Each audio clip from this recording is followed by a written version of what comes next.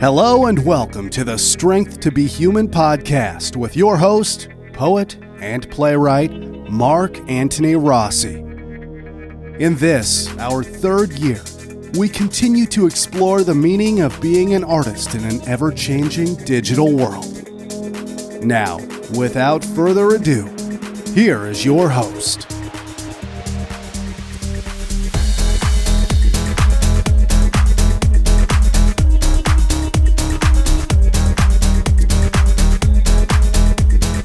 Hi folks, and welcome back to Strength to Be Human. I'm your host, Mark Antony Rossi, poet and playwright. This is going to be episode 209, Mailbag 8, Writing as Personal. Probably should have called it Writing is Personal, but we'll talk about that as well. Sorry for the delay. I normally record a little earlier, but we had a lot of issues over here. I live in the path of the tropical storm. It spun off a tornado, hit the town next to me. Just a lot of mess, a lot of traffic, a lot of stuff that they clean up. Even if you don't get hit with it, all the stuff still gets blown over your area. I had all kinds of stuff around my house to get picked up. Thankfully, nobody got hurt over here. Only 3 people got hurt over there. Nobody died. Just some property damage. Can always repair that. So I'm happy about that, but it definitely put a little crimp in my style. Not to mention the 4th of July weekend and all the fireworks, which is a little difficult to launch when it's raining 24 hours a day. So it's been an unusual couple of days. All right, let's get to this now. Now, I'm going to be sort of like combining this with the traditional mailbag where we actually read the emails, questions from people that normally have a specific episode in mind when they're asking that. But I'm also going to mix it with some people who have some general questions or even some gripes, just to sort of put it all together and allow us to have a fun and decent show, okay? All right, let's go here. Okay, here we go. All right. As you know, unless somebody really is putting down something that's hateful or bigoted, I mean, even if they're being negative, I still like to give everybody a chance to be heard on the show. You know, because quite frankly, they have to listen to the show to even have a specific gripe. So at least you got to give them that respect. All right, first one over here. I wish you stay in the literary lane and leave the Kurds to Turkey to handle. Apparently, and I can't honestly tell you exactly what episode I might have digressed, because, you know, sometimes I might digress into something because it's relevant to the particular subject at hand that I'm doing, or maybe sometimes it's just a digression that happens. Hey, I'm human, and I don't always do all of this with notes. Sometimes I just do it with an outline that I write, and that's it. Everything else I fill in from things I know. Okay? Or in this case, things I read from the emails. So I don't know what episode they're talking about, but I'm sure I said something about that because, you know, I'm not happy with a country, Turkey, that literally wants to eradicate an entire racial group. Okay, I know the Turkish might have a different word for that, but everywhere else in the world, we call that genocide. Okay, and so I've always been a Kurdish supporter, not the communist ones, just the ones that simply want to have their own place to live and don't want to be killed by Turkish soldiers and want to be able to speak their own language and have their own culture. So I'm certainly supportive of those positive aspects. Definitely not supportive of people trying to wipe out another group. We got too much of that in history, and I'm sorry to say even in this part of the 21st century, we still got people wanting to do that. And they just, I don't know, if they don't learn from history or they just don't care. So that's really the answer to that question, okay? It's going to happen. You don't like that, that's fine. You could skip that over and listen to the rest of the show, or you can get mad at me and go listen to somebody else. I mean, that's the only options you have, but I'm not going to change my mind on things that I firmly believe in, okay? It's still a literary show. It's not a political show, but, you know, you're going to have some social things and maybe even a couple of political things that's going to creep in there now and then. Hey, that's life, and I'm human. That's why we need to be strength to be human. That's why this show is called that, all right?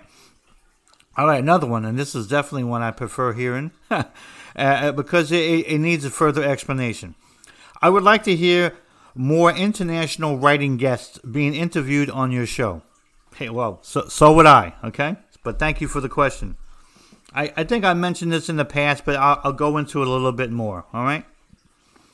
The show's format for the interview segment of these episodes is strictly ad hoc, spontaneous. All right, I don't do canned questions. I'm not feeding anybody anything. We don't play games. Nothing's artificial. This is all real. It's the only way I prefer to do this. It's really no different than when I did my journal when I first started 5 years ago, Aerial Chart. It's been 5 years as of last month, okay? Boy, time really flies.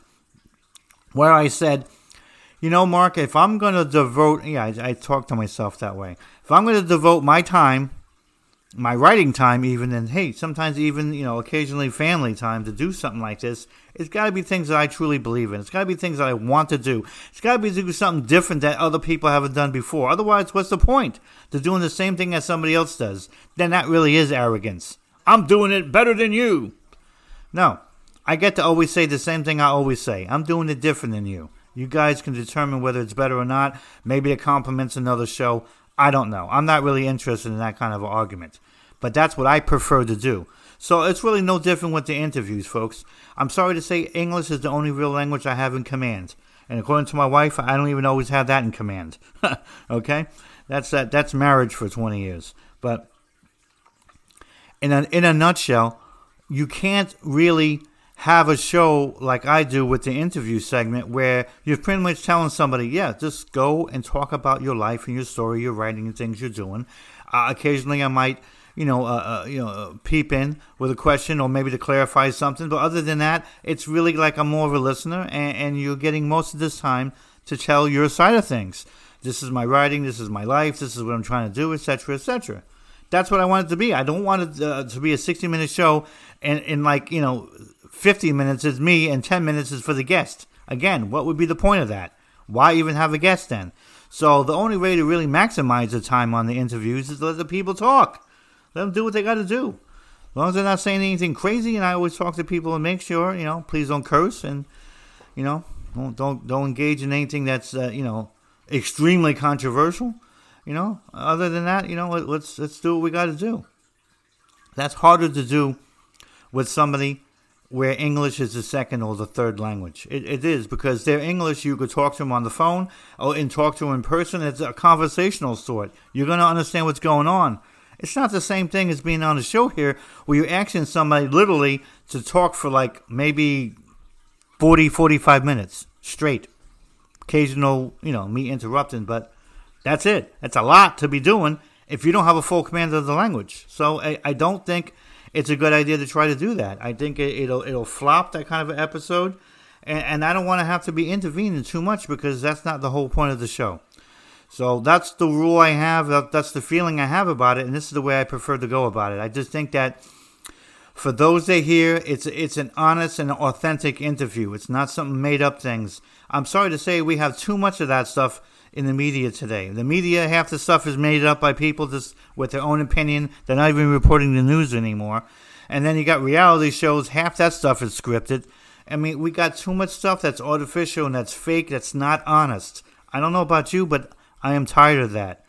I actually, as I've gotten older, I watch less and less of things because it's like, I can tell when something's fake. I'm like, why am I wasting my time on this, I'm 56 years old. I don't know if I got another 30 years or maybe I got another 2 years. I'm in good health, thank God. But I don't know. What I do know is, without the sound grim, I don't want to waste the time I have, on dumb things that don't make any sense. And I don't want to waste time on things that have been done before. Don't want to do that. I like to try to do something new. I like to try to do something at least that's honest. So that's really the long answer in a nutshell for that. But hey, that's why. I got nothing against international people. We've had a number of people on the show already. We had somebody from Australia. We had a couple of people from England. We had a few from Canada. So, I mean, I'm doing whatever I can. I'm working with somebody to try to get somebody from India. He happens to be an Indian that the English is, he's very well versed in it, even though it's his second one. He uses it fluently in business, so therefore he can hold a very long show, because I talked to him on the phone. So that really helps. And, I'm sure I'll have other countries that can pipe in. I'm also dealing with people's schedules. I'm dealing with people's lives as well as my own. And we're dealing with time zones. I'm on the East Coast over here, on the coastal Georgia, folks. But to do an interview with somebody in India from his part of India, it's 11.5 hours ahead of where I'm at. So, you're talking about having to wake up at a certain time. Hopefully they're ready. It's just, it's a big chore. I'm very happy to do it because I think it's important, but I don't take it for granted, and I ask folks, to be patient. We got one coming up this month, thank God, and I'm excited. All right. Like I mentioned before on these writing shows, I like to give the theme, especially if it looks like some of the questions are going that way, or if some of the questions are going that way because it happens to be some of the episodes that are going that way.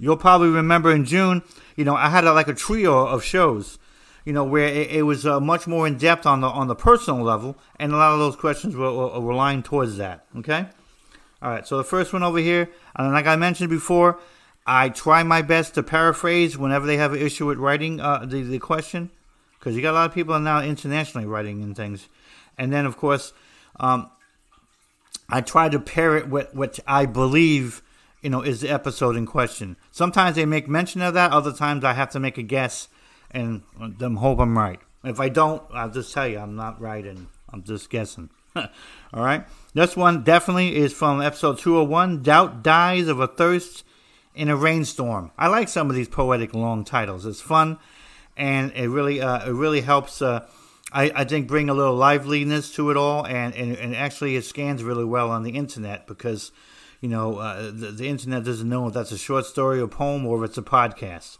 So you get more people that say, "What's this?" Oh yeah, let me check that out. So it helps bring a lot of stray people in that I would have missed otherwise. All right, I really needed this show to push me further in writing and help me beat doubt.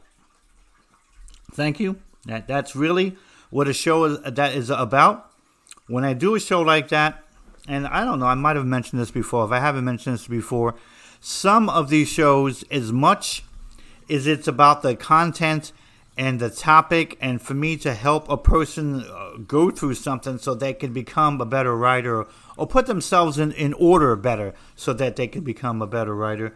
Sometimes it's an autographical situation. Sometimes, I'm projecting, and I'll tell you right now, it's not like a secret or anything. I'm like anybody else. I'm human. I'm a writer as well. I'm going to have my doubts. I'm going to have my fears. I'm going to have, all kinds of issues with faith. And that's why sometimes these shows are out there, not only for you, but sometimes they help me even. They help me to remember where I want to go and what I want to do. And they help me remember, when I have one of those days where it's like, oh, man. You ever have one of those days where you could read the most enjoyable thing on the planet and you still get nothing from it because you're just so, You feel like you're knocked down, or you feel like you're a bit depressed, or you feel like you're kind of blocked, It might not always be writer's block. It just could be what I used to call emotional constipation. I know. Potty humor, it really helps sometimes. And I like that because it makes sense to me that for a momentarily time, you're blocked in some kind of emotional kind of way. You're going to have those days. We're going to have those moments.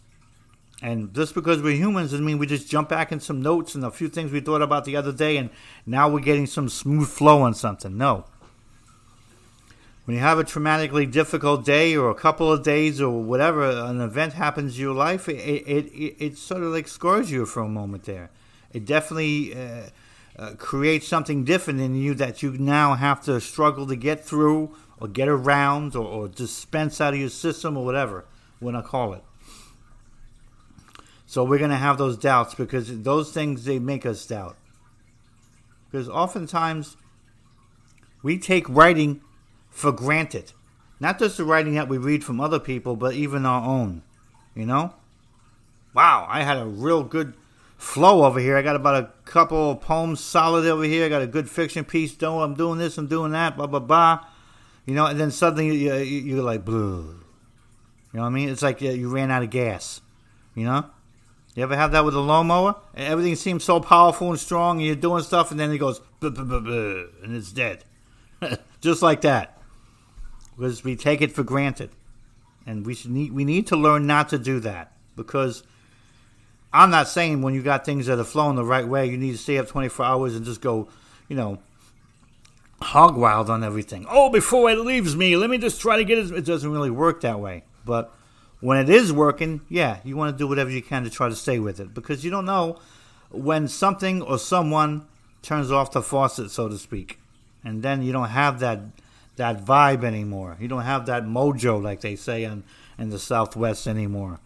You know, your energy is low. You know, and you got to get yourself back up. So that's why we don't want to take it for granted, because it's not always going to be smooth sailing, and it's not always going to be a struggle either. But it's important for us to be able to tell the difference. All right, next one here, and this one they wrote it in there, and thank you. Okay, it's also another one that asks a question about doubt dies of thirst in a rainstorm.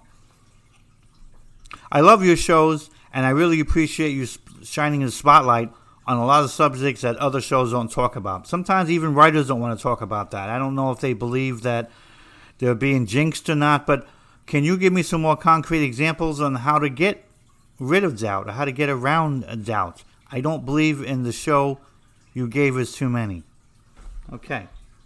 So it's a sort of a mixed bag question, and I'm happy with it, though, because it's an honest question.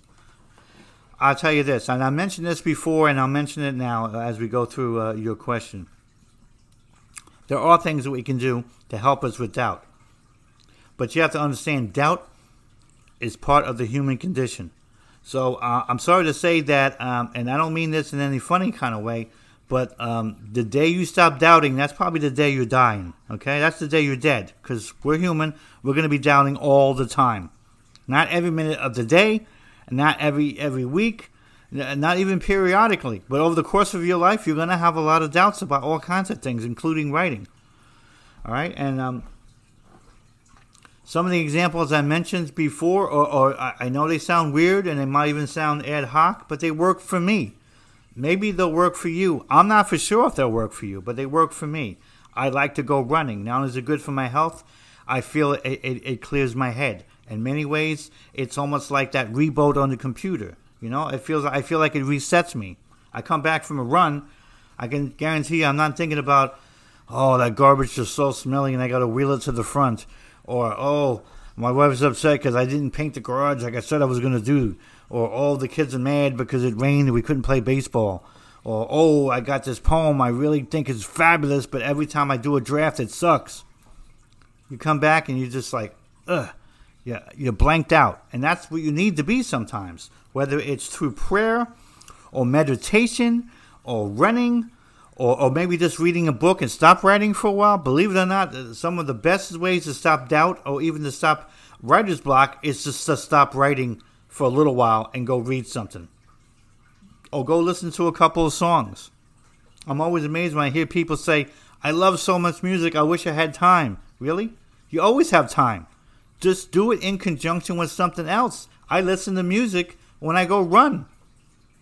Oftentimes when I'm editing, especially when I'm editing things on the journal, or maybe even some of my nonfiction work, I don't have to be as creatively focused. So I can listen to some music while I'm doing that, because really it's about spelling issues and grammar and factual things that I'm looking for. I don't have to worry about being in some quietude someplace. So I could listen to some music. It may not be some heavy drums and everybody screaming or something. It may be just something like, Vangelis or Anya or something like that. But hey, a nice instrumental piece, great. You can do things like that. Go to the editing. Go to your notes. Go to things that don't require you to get creative and write something. Because believe it or not, writing is different than most things in life. When you fall off the horse, you shouldn't pull back. You should go right back on that damn horse, because that's the only way you can conquer your fear and literally say to the horse, hey, I'm ready to go do this, okay? And that's how you get over that. Writing's different. You can't go headlong into something when you're having issues. You actually have to pull back. Pull back and do something different. Pull back to help you reset. And that's what we talked about. Running, jogging. Some people do yoga. I don't do yoga. God bless you if you do, but I'm an old guy and I don't want to stretch too many things, okay? Please. All right? And listen to music. Go do some editing. Go read another book of somebody else's. Watch the fish tank for a little while. If you got one, play with your cat. Play with your kids. Watch a mindless TV show, because unfortunately most of them on these days are all mindless.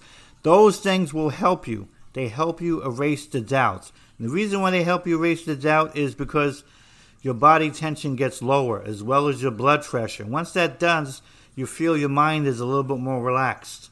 And at that point then, if you want, or you just maybe want to wait for the next day or the next day after that, you can start resuming doing that writing. That's really it. I'm sorry to say, and I'm not accusing you, the emailer, of wanting a perfect solution or wanting a perfect formula. But unfortunately, lots of people are asking for that when they're really asking for that. If you're not, forgive me. If you are, I'm telling you, there is no such thing. We're humans. We're all going to do different things and have different paths to get where we need to go. That's why we're different cultures and we have different religions and different beliefs. It doesn't mean any one of those things are more right or more wrong than the next. What it does mean is that we're approaching life differently. So who's to say that, the way the Indian plays poker is different than the American? It's all about what you're trying to read and what you're trying to understand, and maybe even some of your experience, maybe even some cultural things you bring into the game or you bring into the writing. See? So you might have to, if none of those things I just said to you work, you might have to just find your own way through that. But I can tell you one thing. You don't want it to fester long. That you don't want to do. That's probably similar to the horse situation where you got to encourage somebody to get right back on as soon as possible. You don't want to make the doubt go long, because the longer it goes, the more you're going to have an issue. The harder it is that then, to get it resolved. But it's going to be there. And it's best that you find out within yourself what's going to work for you. I gave you some ideas. You might be able to find some of your own. You need to know that. Because guess what? In many other ways, when you do find that, it becomes like your own little personal formula. It's not perfect, but when you get that doubt, you're like, I'm going to go do what I did last time. That worked. Let me go try that. You're going to find more times than not it works. Many of the things I just shared with you are things I do. They're not stuff off the top of my head. I'm not trying to fill air for a podcast. I'm not just blowing hot air for you because I like listening to my voice. No, these are things I actually do. And guess what? Sometimes one or two of them don't work in that instance and I have to go do something else. But I've always found in the array of things I told you, one of them works. Most of the times running works, but sometimes it doesn't. Sometimes the day or the situation is just too rough and it's not going to work. I go do and do something else. But it always works. I always get back to it, okay? Hopefully that'll help you. All right, next. And thank you for asking this because I'm glad you mentioned it. Otherwise, I'm like, what? This is from episode 203, Writing Can Be Eternal. All right, and the person is telling me, my favorite show, they're saying this is my favorite show, from the pyramids to Jupiter, writing is truly eternal. You are doing what most will not. Give hope to writers. Well, thank you. I appreciate that. A wonderful compliment. I like the whole from pyramids to Jupiter. That's kind of fun. That's sort of what I was thinking about on the show. I wanted to put together a show with that one, Writing Can Be Eternal, that wasn't deeply personal, like doubt or fear or faith, okay? And I wanted to put a show together that wasn't structural, how to be a writer in the 21st century, how to compose a poem, those structural things that they're still important for a show, but they don't really have the heart of understanding what's going on in the big view of writing. I say, well, hey, let me do a show about sort of like the history of writing. But I don't want to call it that because it's like people will expect too much or I'll be there 3 hours or something, and that's a little too much. So I just wanted to start from the various paper and the various instruments we use for writing. From papyrus, when people are literally chewing up a plant on the side of the Nile, spitting it out, smashing it with a hammer, waiting for it to dry, and then write on it. That becomes papyrus.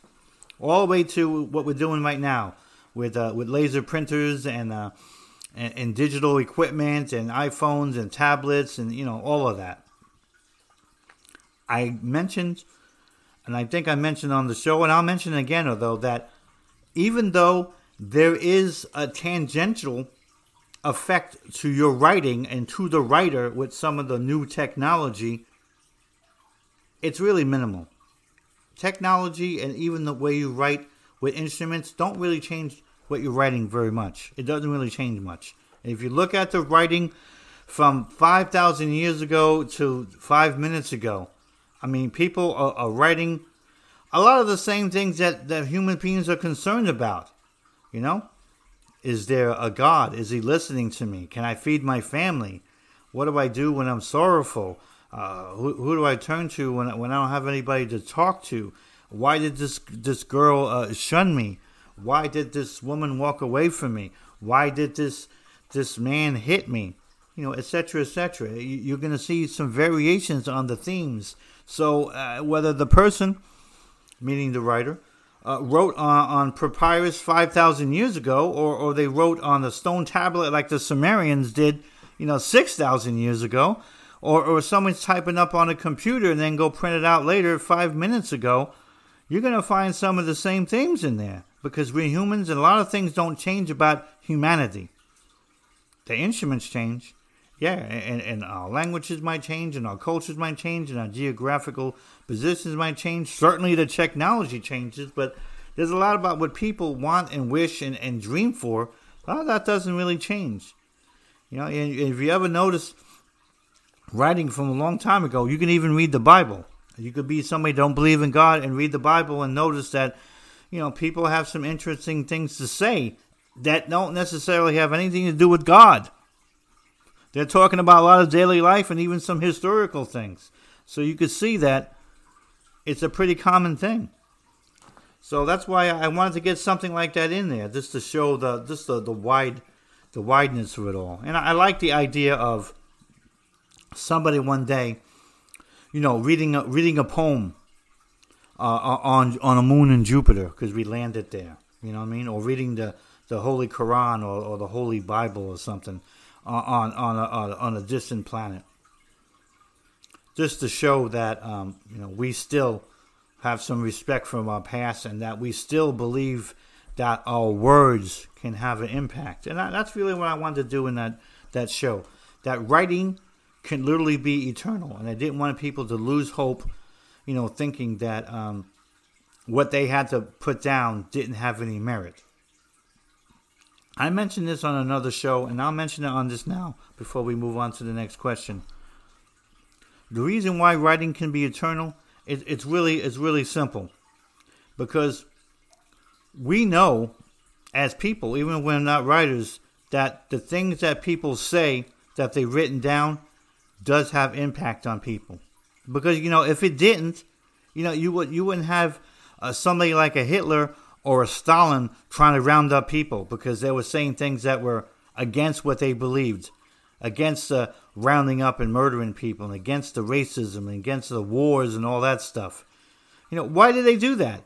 I mean, if your system, let's say Nazism or communism, okay, if your system was so great, why do you need to lock up the poet? Why do you need to murder the playwright? Why do you need to torture the person that wrote an essay? I thought you were all powerful. I thought your system was all great. That ought to tell you right there.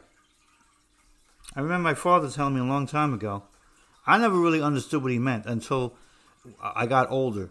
But he always said that you can't dispense learning something from the bad or from the evil. He goes, you're not going to learn just everything from the good. Oftentimes you'll learn something from the bad and from the evil too. I never quite understood that, but when I became an adult, I saw more life, I got to travel, I got to talk to more people, I did more writing. I understand that. And really what it means is that you can't learn all the life's lessons just by acting good or watching people be good. Sometimes you're going to learn lessons because people have done something to you and you learn a lesson from that. You hope that people don't learn the bad lesson of walling themselves up. I don't want to get hurt again, so I'm going to live behind a wall. That's not really learning it, though. That's just fear. But some people, that's how they react. Other people are like, no, I'm going to do something different so that I can prevent being hurt next time. Whether that's learning to do karate in self-defense as a woman so that you wouldn't be, raped, or somebody trying to accost you, you can protect yourself, or whether that's simply somebody that's learned how to do something better in business. Maybe they've learned how to present themselves better by speaking or sitting up straight or writing a correct resume so they can succeed in the interview. Because, you go in there sloppy and silly, you're not going to get the job. That's about learning things is, and that's the tough experiences when something doesn't happen because you have to examine it. And that's what he's talking about. The bad can teach us something too. It doesn't mean you have to go do bad to learn a lesson. I mean the lessons that you learn from somebody doing bad against you, or just an incident that was bad. You learn something. And that's really what I want people to sort of get from the show like that, is that writing matters. Writing has impact. Words can move people. Words can be dangerous. Words can make dictators come after you. It's happening right now in other countries still. Hell, even in America sometimes. Right now, if you question the elections, or if you question if the vaccines for COVID, have been fully tested, or if they're still unsafe or something, suddenly you're a bad person. Suddenly they want to censor you, they want to cancel you, they want you to shut up. I'm supposed to be in a free society. Why can't I talk about these things? Now I'm using these as examples, okay? Because I don't really have the same qualms that other people have about some of these issues. Not all of them, but probably a few of them. But nevertheless, I don't understand why I need to shut up now. Really? Now everything's been said on the subject? No, it hasn't. But words matter. Words have meaning. And unfortunately, if you start living in society where you have a media trying to tell you what to do rather than simply just give you the news, or if you got politicians that, they want to know more about your life every other day, or if you got situations where it just looks like they're manipulating events for their own power, well, that's a real concern, because the things you talk about, saying, hey, you need to stop that, you're hurting what we're trying to do here in our country, whether that's America or elsewhere, you're gonna attract attention. People are gonna be like, hey, it's gonna happen. I'm not saying this to scare you, but I am saying it that as a writer, you still need to stick up for what you know is right and what you believe is true, with the understanding that you might pay a price sometimes. That's just the way it is. But we need to be writers. We're not politicians. We're not the next door neighbor constantly talking nonsense. I literally told my neighbor one time, because I was literally that annoyed. I was having a bad day as it is. I'm like, you realize that there's more to talk about than the grass, than the sports, and then the weather, okay? I know you might not think that there's anything controversial in these. That's what you need to approach me on. But I don't know. How about you just be honest? You can't say something that's on your heart one of these days. Maybe something that's on your mind. Something useful and constructive. Hey, Mark, did this plumber ever screw you like he just did me last week? You know a better one? I don't know. I'd love to have a conversation about that, instead of this fake people walking outside talking fake. Writers need to be able to break through that nonsense. We need to be able to talk about something different, because if not, we're going to become just as fake as these folks are. And then your writing won't be writing anymore. It'll just be propaganda. Put it up against a newspaper from yesterday. You'll notice it's pretty close. Okay? All right. This one, and it's really a topic that's always been on my mind, faith. All right? And this one, thankfully, they mentioned what show they're referring to. This is from 202, Faith Sees Without Eyesight. I loved it. I love the title, but I knew, and here's the joke here, I knew right away when I wrote that title, oh man, people are going to think this is religious. They're probably going to say, oh my God, Mark's going to talk about God, because God forbid. I live in the 21st century, and I got people that they don't even want you to talk about God. Yeah, okay. Let me talk about grass and sports and the weather, okay? No, that's not happening. But it's not a show about God. It's a literary show. But it's going to happen now and then. Oh, well. But I knew that people were going to say this. And I had a couple questions that went along that line. So I'm really not surprised. Okay, here we go. At first, I thought this was a religious broadcast based on the title. But I was hooked on your thought about having faith while in a digital world. Thank you very much. And I'm glad you stuck with that and didn't just turn me off. Because I'd have something to say about that if we talked again. I'd say, hey, come on now. Okay? We got people here that want to smoke pot, and they want to take untested vaccines, and they want to talk about political things that in many ways could seem quite obscene, but I'm the bad guy if I want to talk about God. God is controversial. So that's maybe another show or another time, but It's really disconcerting. So thank you for that. Faith is extremely important. And what I mean by that, more than anything else is, and I have some religious listeners. I even have some religious friends. I don't mind telling you that. It's not some secret, okay? When they hear me say this, they're probably going to get mad. Maybe not even listen to the show. Probably call me a name or something. It happens. Oh well, okay? But guess what? You don't have to believe in God. You don't have to practice religion. Don't even have to step inside a church. And you can have faith. Because faith is all about a combination of believing that you can do something or that something well is going to happen to you because you put certain things in motion, with a combination of just hoping. It's not an arrogance. It's simply a hope.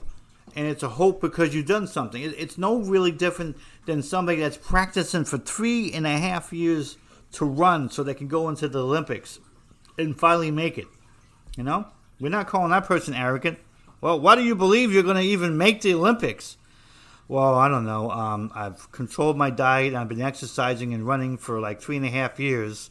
So I think I'm ready to give this a shot. Yeah, that sounds like a good answer to me, buddy. I love it. But guess what? Even though that person has done all of that stuff, the event hasn't happened. They haven't made the pre-trial. They haven't actually made the Olympics. They're talking in faith, okay?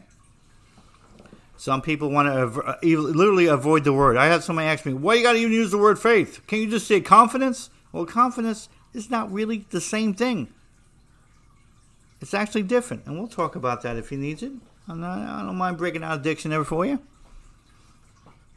So faith, more than anything else, is vital for a writer. You can't operate as a writer and go forward without faith. It's simply not possible. And the reason why I say that is because our family tests us, our marriage tests us, our children test us, the world tests us, our health tests us. Maybe if you believe in the spirit world, maybe the spirits could be testing you, okay? All of these things happen to us, whether you like them or not, whether you believe them or not. And still, you have to pick up a pen and a paper, or you got to get your fingers over on the typewriter or the keyboard or something to start doing something from scratch that wasn't there before and now it's there. No, it's not a miracle. It's because you believed, because you had faith. We can't be writers without it. That's why when somebody has a writer's block or somebody has an issue struggling through something, why do you think they're doing that? Because for them, on a temporary basis, that is their moment. It's a crisis in faith. That's what it is. All right? Now, those religious people get mad. Why, you said you don't have to believe in God? Why, you said you don't have to go to church? Yeah, I did say that. Because this is a literary show. And faith is important. Now, if somebody wants to take that faith and go another direction with it and do something like, in the spiritual world or something, that's fine. But I'm talking about the faith you need to have in yourself, which is definitely different than having faith in your abilities or just faith in other writers. These are all different things, but we need to have it. Without that, we're going to be lost. And this is why I said faith sees without eyesight. You don't need to see with your eyes. In fact, you don't even need to see with your mind. It's all about emotionally how you feel, what the things you put into motion, the strength you might get from other people's writing. Sometimes the strength you get from other people. Sometimes the strength you get just from your own meditation and yoga and prayer. Hey, sometimes it's the strength. And I've done this before. It might sound weird, but sometimes you go back and read something that you wrote like a year ago or two ago. Man, that was really good. Where did I get that from? But that still helps you. It still helps reignite your faith, even if it's a small way. Because you're like, if I did that before, why can I not do it again? Well, here's why. Because you're not believing. You stop believing for a little moment. When you stop doing that, you lose your faith, then you're going to lose your writing appeal. You can do a bunch of typing on the computer, but you're not a writer. You're a typer. Okay? You know that half that stuff's going to be in the garbage. The other half you could probably use it for toilet paper when you go camping in the forest. It's not going to be useful. Why? Because it's the element of faith that brings it all together. And that's why I wanted to put the show together, to remind us all, because I got those same things that everybody else has. Okay? I get a lot of private questions all the time. The ones I don't put on the show. Mark, I can't believe you did this many shows and this many poems and this many things and blah, blah, blah. How do you keep doing this and blah, blah, blah? Well, I write as much as I write because when I feel that I'm in the zone, so to speak, I like to get a lot of stuff done. I put a lot of notes together like I preach to you people all the time. So this way, when I'm ready to do something, I can put some things together. Later on, it's all about editing and proofreading, and then I can fix it and do a couple drafts and then put it out there. That's how I do it. That's how I do so much. And I do so much because I'm going to have those days. I'm going to have those times. Yeah, I'm going to have those moments where even I have a problem. It's just going to happen. And I have to deal with it. And I like to be able to get the work out while I still do that. I mentioned this as a joke to somebody the other day, but it's truly my own foundation of all of my writing. Is I write 36 years now because I believe. That's it. Simply that. That's the only reason. If I ever stop believing on a long-term basis, then I will stop writing, because I'm not going to hit my head against the wall. All right, I'm not going to go to a seance or somebody's crystal ball to help me find my past life or something. I'm not doing any of that stuff. Okay, if it doesn't work out anymore, then it doesn't work out anymore. Until then, I still believe, and therefore, I still write. I don't want to make this a Hallmark card. I'm certainly not trying to make it a joke. I'm being as serious as I can possibly be with you on an entertainment/literary podcast. All right, but that's really the nutshell for me. That's what I am all about. I'm not suggesting that you need to be all about that, but I am telling you directly that faith is an element that you have to take more seriously and understand when it's there and when it's not there. Okay? And there's ways to help. You could find it, and you can listen to that show, or we can have another one about that. Okay? All right, next. another one of these questions. You know, for a moment you fooled me. I thought this was going to be a show about God, and I was like, oh, what is this guy doing now? But I was pleasantly surprised to learn that this is a show that is really about confidence and boosting your own self-esteem. Thank you. Yes. And yes, I don't use the self-esteem and the confidence thing in two reasons. I don't like the self-esteem thing because I think it's used too many times right now, most of the times in a political or even a cultural way. You need to raise your self-esteem, and then you can date somebody of a higher caliber. And then after that, you might be able to marry somebody that's perfect for you.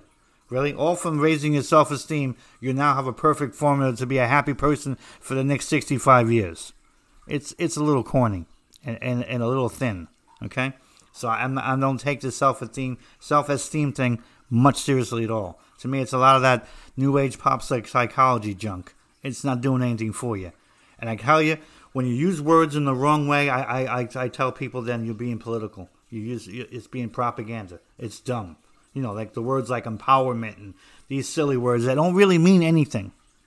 They're just dumb words that people use to try to sound intelligent, try to give you some hope. But guess what? It's not a good idea to give people false hope. So I stay away from that kind of junk. I don't like confidence either, because to me it's not strong enough of a word. It's not a bad word, but it's not strong enough the word when we're talking about faith. You know? It doesn't mean anything. Because I know a lot of people that can be confident to write something in a nonfiction manner. They could write it as a journalist, they could write it as an article, and they can be confident in their abilities because they're doing something in a structured type of way. They got a certain style to themselves. In many instances, if you read a number of articles, you can even see a certain theme or a certain formula to their writing. And I'm not saying this to put light to anybody. I'm not making fun of anybody. God bless them that they do that. But that's different than the kind of creative writing that I often talk about on this show, where you need to have faith because you're doing more than telling somebody this is how they fix their sink, or this is how to straighten out a part on your car, or this is how to walk your dog correctly, or this is how to keep your cat from throwing up on the rug. Okay? You need faith because when you're writing something literary, you're digging down deep. That's what you have to do. And that's not easy. Because guess what? When you're digging yourself, that person that you are, it's just like going into attic that you haven't been up there for 5 years. And you go up there and go, what in the hell happened in here? This looked like an explosion. You thought you were going to go up there and find some like old antique your grandmother left you. Or you thought you were going to go find that golf club you've lost now for 5 years. And you go up there and you're finding a lot of bugs, a lot of dust, a lot of styrofoam and insulation, and you're finding a lot of heat, and you got one little small light, and you're lucky you can barely see. You're hoping you're not falling through the damn floor so you can smash down and now cause $2,000 in damage. That's what happens when you're digging yourself. You're going to find some useful things that you can use. You're also going to find a lot of crap that you put away because you didn't want to deal with it for 5 years. You're going to find a lot of crap that you haven't even resolved. Some of that will help propel you in faith in your writing. Sometimes it might even deepen your issue. And then you got to try to find some way to resolve that. And you brought something up. But that's going to make you stronger in the end. And it's going to make your writing that much more keen, that much more focused. That's why, again, I use faith, because you need that. It helps you make you stronger when you go to places that it might not be so comfortable. It might not be so bright. You know? I mean, if you got to go into a dark alley, bring a flashlight. Okay? I mean, some of these things are commonsensical, okay? People just forget that when they think of writing, especially creative writing and literary writing, they think that they're supposed to have read, everything that Shakespeare has ever written and wrote all the notes down from their professor for the last 4 years. No. Creative writing, literary writing, is more about you than it's about your professor. It's more about you than Edgar Allan Poe. Because you're forming something that hasn't been written before, or has been written before and you're doing it in such a different way. Maybe a different slant, or a humorous way, or catching some things that somebody else hasn't caught before. So you're taking that theme and you're making a variation on it. So therefore it has a freshness to it, even if it isn't entirely new or original. That's what you're doing. So it's extremely important, I feel, that to understand that faith and who you are the elements that you need to be able to bring to writing. You can't get caught up in spell check and Grammarly and spending $1 million on some phony editor for hire, or messing with some crooked vanity press. It's all about faith and all about hard work and drafting and rewriting and patience. It's all about that. Not easy things to preach to people who always seem to want to have a shortcut. But unfortunately, this is where I live with now. I mean, I have days where I wish I lived in a different century, because sometimes the 21st century to me is disappointing, that we have so much freedom in our lives, in our equipment, in our writing, and you still have people that just want to cut for the shortcut. They want to cry, I don't have enough money for stuff, but then they're spending all week at 7-Eleven. You want to have more money when you have a budget? Well, guess what? Don't shop at the gas station, okay? Go to the supermarket or go to the box store. These things are not complicated. You want to lose weight? Figure out the junk that you're eating. Eat better and go exercise. I know. Wow, that's boring, Mark. Wow, that's cliche. Guess what? That actually works. Why do you think they have all these things out here? Why do you think they have all these shortcuts for writers? Because they want your money. Because they already know that what you have to do is a long and hard road. They're just going to sell you some false hope and take your money. It's the same thing with the weight industry. Same thing with the weight loss industry. Same thing. None of that stuff works, folks. The only thing that works is for you to take a serious evaluation of how you're eating, figure out how to shop, and get stuff that's going to be proper from you. Observe time so you're not eating at 10 o'clock at night and you're wondering why I'm fat. Well, that's a bad idea, eating that late. It's not going anywhere. Unless you're really planning on running 3 miles about an hour after that. Then maybe you can get away with it. But otherwise, you got to exercise, you got to run, you got to do all these things. That's not a secret. I just gave you that for free, folks. You don't have to give me $1,000, all right? You don't have to buy my pre-prepared phony meals that really taste like cardboard, but they just put a bunch of spices in it and make it taste something. You're going to lose some weight for a little while. But everything on a shortcut is temporary, folks. The real deal is looking in yourself. because yourself is unique compared to somebody else. That's where you're going to get your first material from. That's where your first faith is going to come from. That's where you're going to maintain your faith. That's where you're going to stand apart from somebody else. I know we're in this whole habit these days of, we got to be united. Yeah, on some things we do. On other things, I don't need to be united with you. I got to be me. I can't be Mark if I'm trying to be Matthew, okay? You can't be Laura if you're trying to be Jennifer. It's just that simple. It's what we put onto ourselves that often mess things up.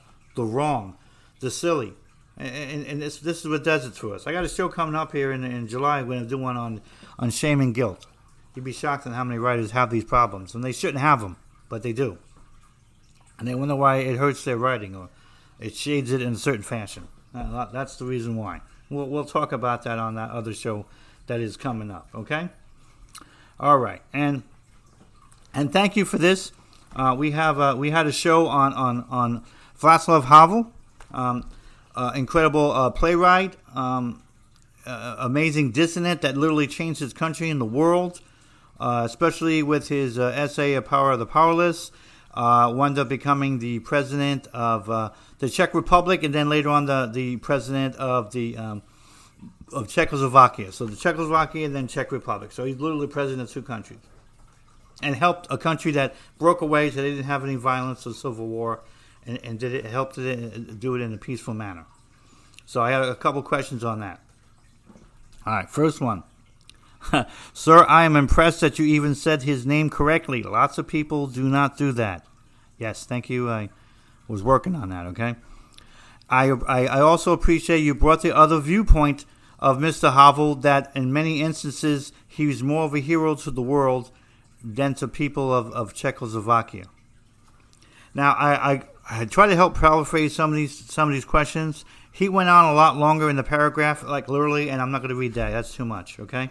But really what he's trying to say in context to help for him to understand is that, and I mentioned this on the show too, many a times we forget that people who are heroic from the outside are us looking from far away, whether we're looking from America, we're looking from France, or looking from Canada or whatever. They might seem incredible, but oftentimes in their own countries, there might have been questions about them. There might have been issues about them. People not have been slapping over their backs and saying, wow, how fabulous he was. And I don't mean that there's something wrong with that person, like he's a criminal or doing something horrible. It just means that they might not have had the same enthusiasm for him as we have elsewhere. Nelson Mandela faced that in South Africa. You don't hear that in the news reports or even books. They spent so much time praising him, and don't get me wrong, he deserved all the praise, but when we make people into icons and forget that they're humans, we miss a lot of things. We miss other people's perspectives. We miss other things they've said and they've done. You know, a lot of people didn't feel that, you know, the presidency of Nelson Mandela added up much to anything, and didn't really set the country on the right course, other than, you know, a man of color was the president. But other than that, they don't feel like he did very much to really put it in the right motion. I'm not here to put him down or defend him, but that's what a lot of people had felt. And unfortunately, Havel was the same way. A lot of people in Czechoslovakia did not like him, that he stepped down and resigned rather than be part of a new government, because he didn't like that the Slovaks wanted to break away and create their own country. Some of them felt that he could have in many ways sped up a civil war rather than trying to avoid it. But he had his own reasons for doing that, whether people liked him or not, that's to say. But hey, I feel it's good to see that people that are heroes that also make mistakes. Remember, we forget, and I don't know why we do forget, because it's in history. It's not like it's been hidden someplace, that the Civil War in America with Abraham Lincoln in charge probably would have been wrapped up in 2 years instead of 4. And the reason why it went so long is because Lincoln kept putting these nice guy generals that didn't really want to fight. They just didn't believe the war was going to go that long. They thought if they show a little bit of force, they show some strength in numbers. You know what I mean? A lot of the people on the other side, they went to West Point Academy, so they're all friends. You'd be shocked at how many people were friends across the two sides of that war. It'll be okay. They didn't do very much.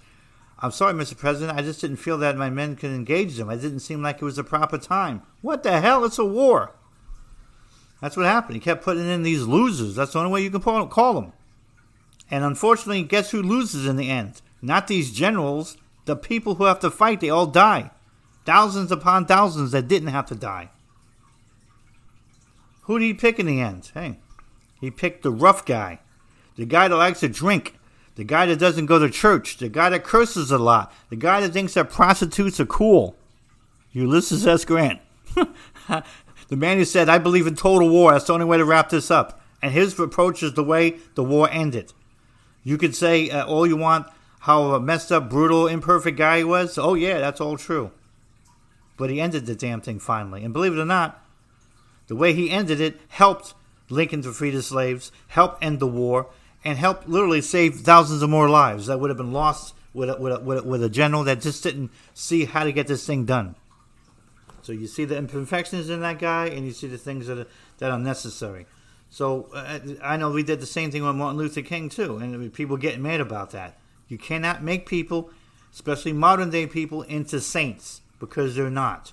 They're not supposed to be either. Okay? We should admire them more because they're human.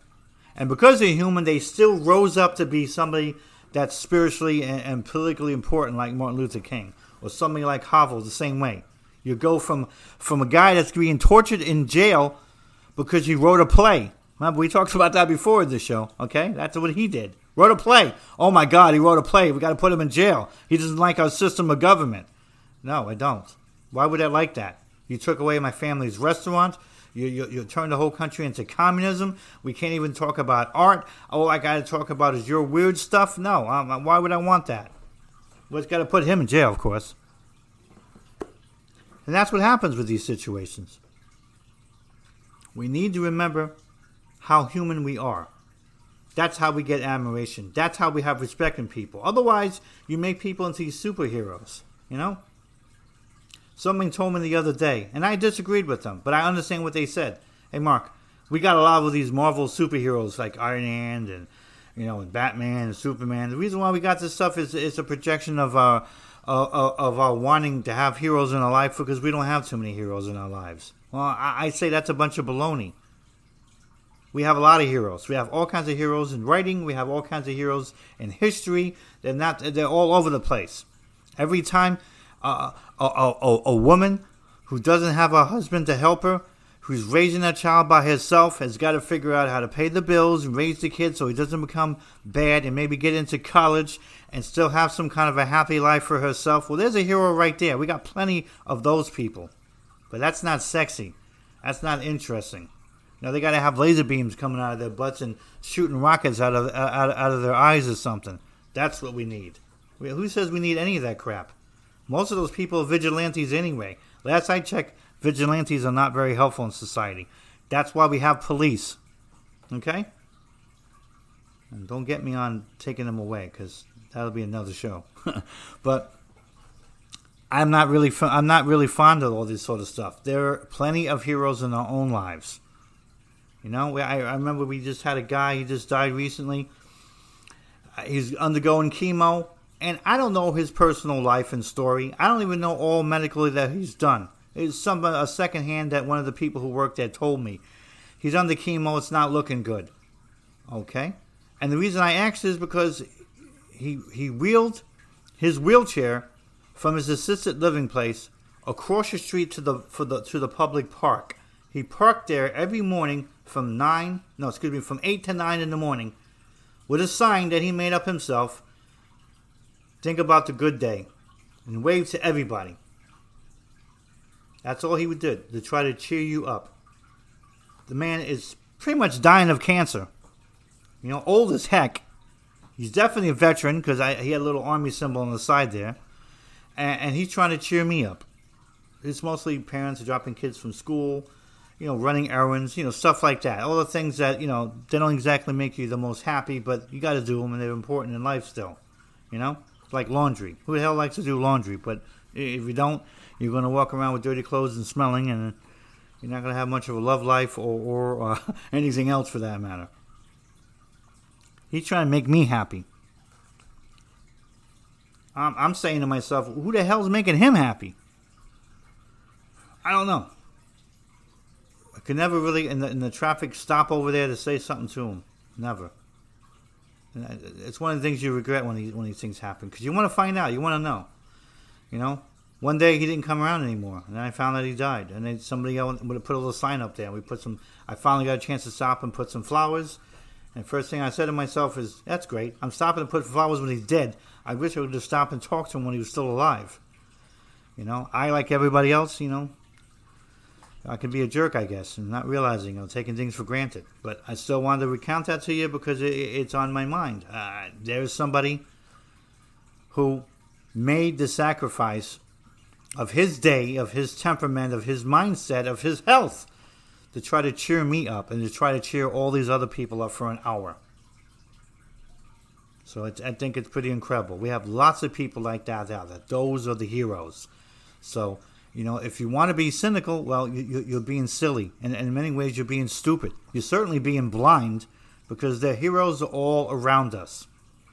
From the fireman that grabs the baby out of the burning building, to the cop that gets shot to make sure that you don't get shot, to the old man trying to cheer you up, or the single woman trying to raise her baby and she's not always sure if she's going to be able to make the bills or not. Those are our heroes. Those are the people we need to be writing about. Those are the people we need to be praising. Those are the people we need to be thinking about. Those are the people we need to be able to take some comfort that the world isn't going to end so soon. The world isn't so crappy because we got people like that still in the world. Okay? I don't need Iron Man. I really don't. I think I need about 25,000 more of those old guys over there. Because in his days of dying, he was more positive and more constructive than most of us do, you know, in a lifetime. We need to be more like him, not like Iron Man. All right, folks, God bless. It's another show here. That was episode 209. Okay, mailbag number 8, writing as personal, or more like writing is personal. A little recap over here on what we're going to be doing in August. I'm going to be diverting some of the episodes in the show to a new global show I'm doing called Mindspeak. I'm going to be talking more about some global issues, not necessarily in a political way, sometimes just in a cultural or a global way, maybe even just in a common sense way. We'll talk about a number of things. I'll be finding it interesting. I'm really aiming it at a different audience. Doesn't mean that those that are in literary are not invited. They are, but pretty much only the people who subscribe to the show, that they're going to see that. They're not going to, you know, unless they want to go out and listen to it. So I said you're invited, but it's not really aimed for you. It's not literary at all. I wanted to do something different, and I'm happy with the show. I'm happy with the literary stuff. I love writing. I love writers. I always have, always will. But I'm going to do less of those shows and then do some more of those other shows and have a decent balance of something new and something I want to continue to do. And I'm happy with that. So I hope you'll be happy for me and maybe check that out, if you know, and give it a try and see what you got. Okay? All right, folks, until next time, you take care. Thank you very much for your support and all the emails and the comments I get. Some of them I can't broadcast, not because they're bad, just because some of them can be in their own right very personal, and I definitely appreciate that. And I'd like to hear what people have to say, not only about the show, but about writing in general. All right, folks, you take care, and thank you very much.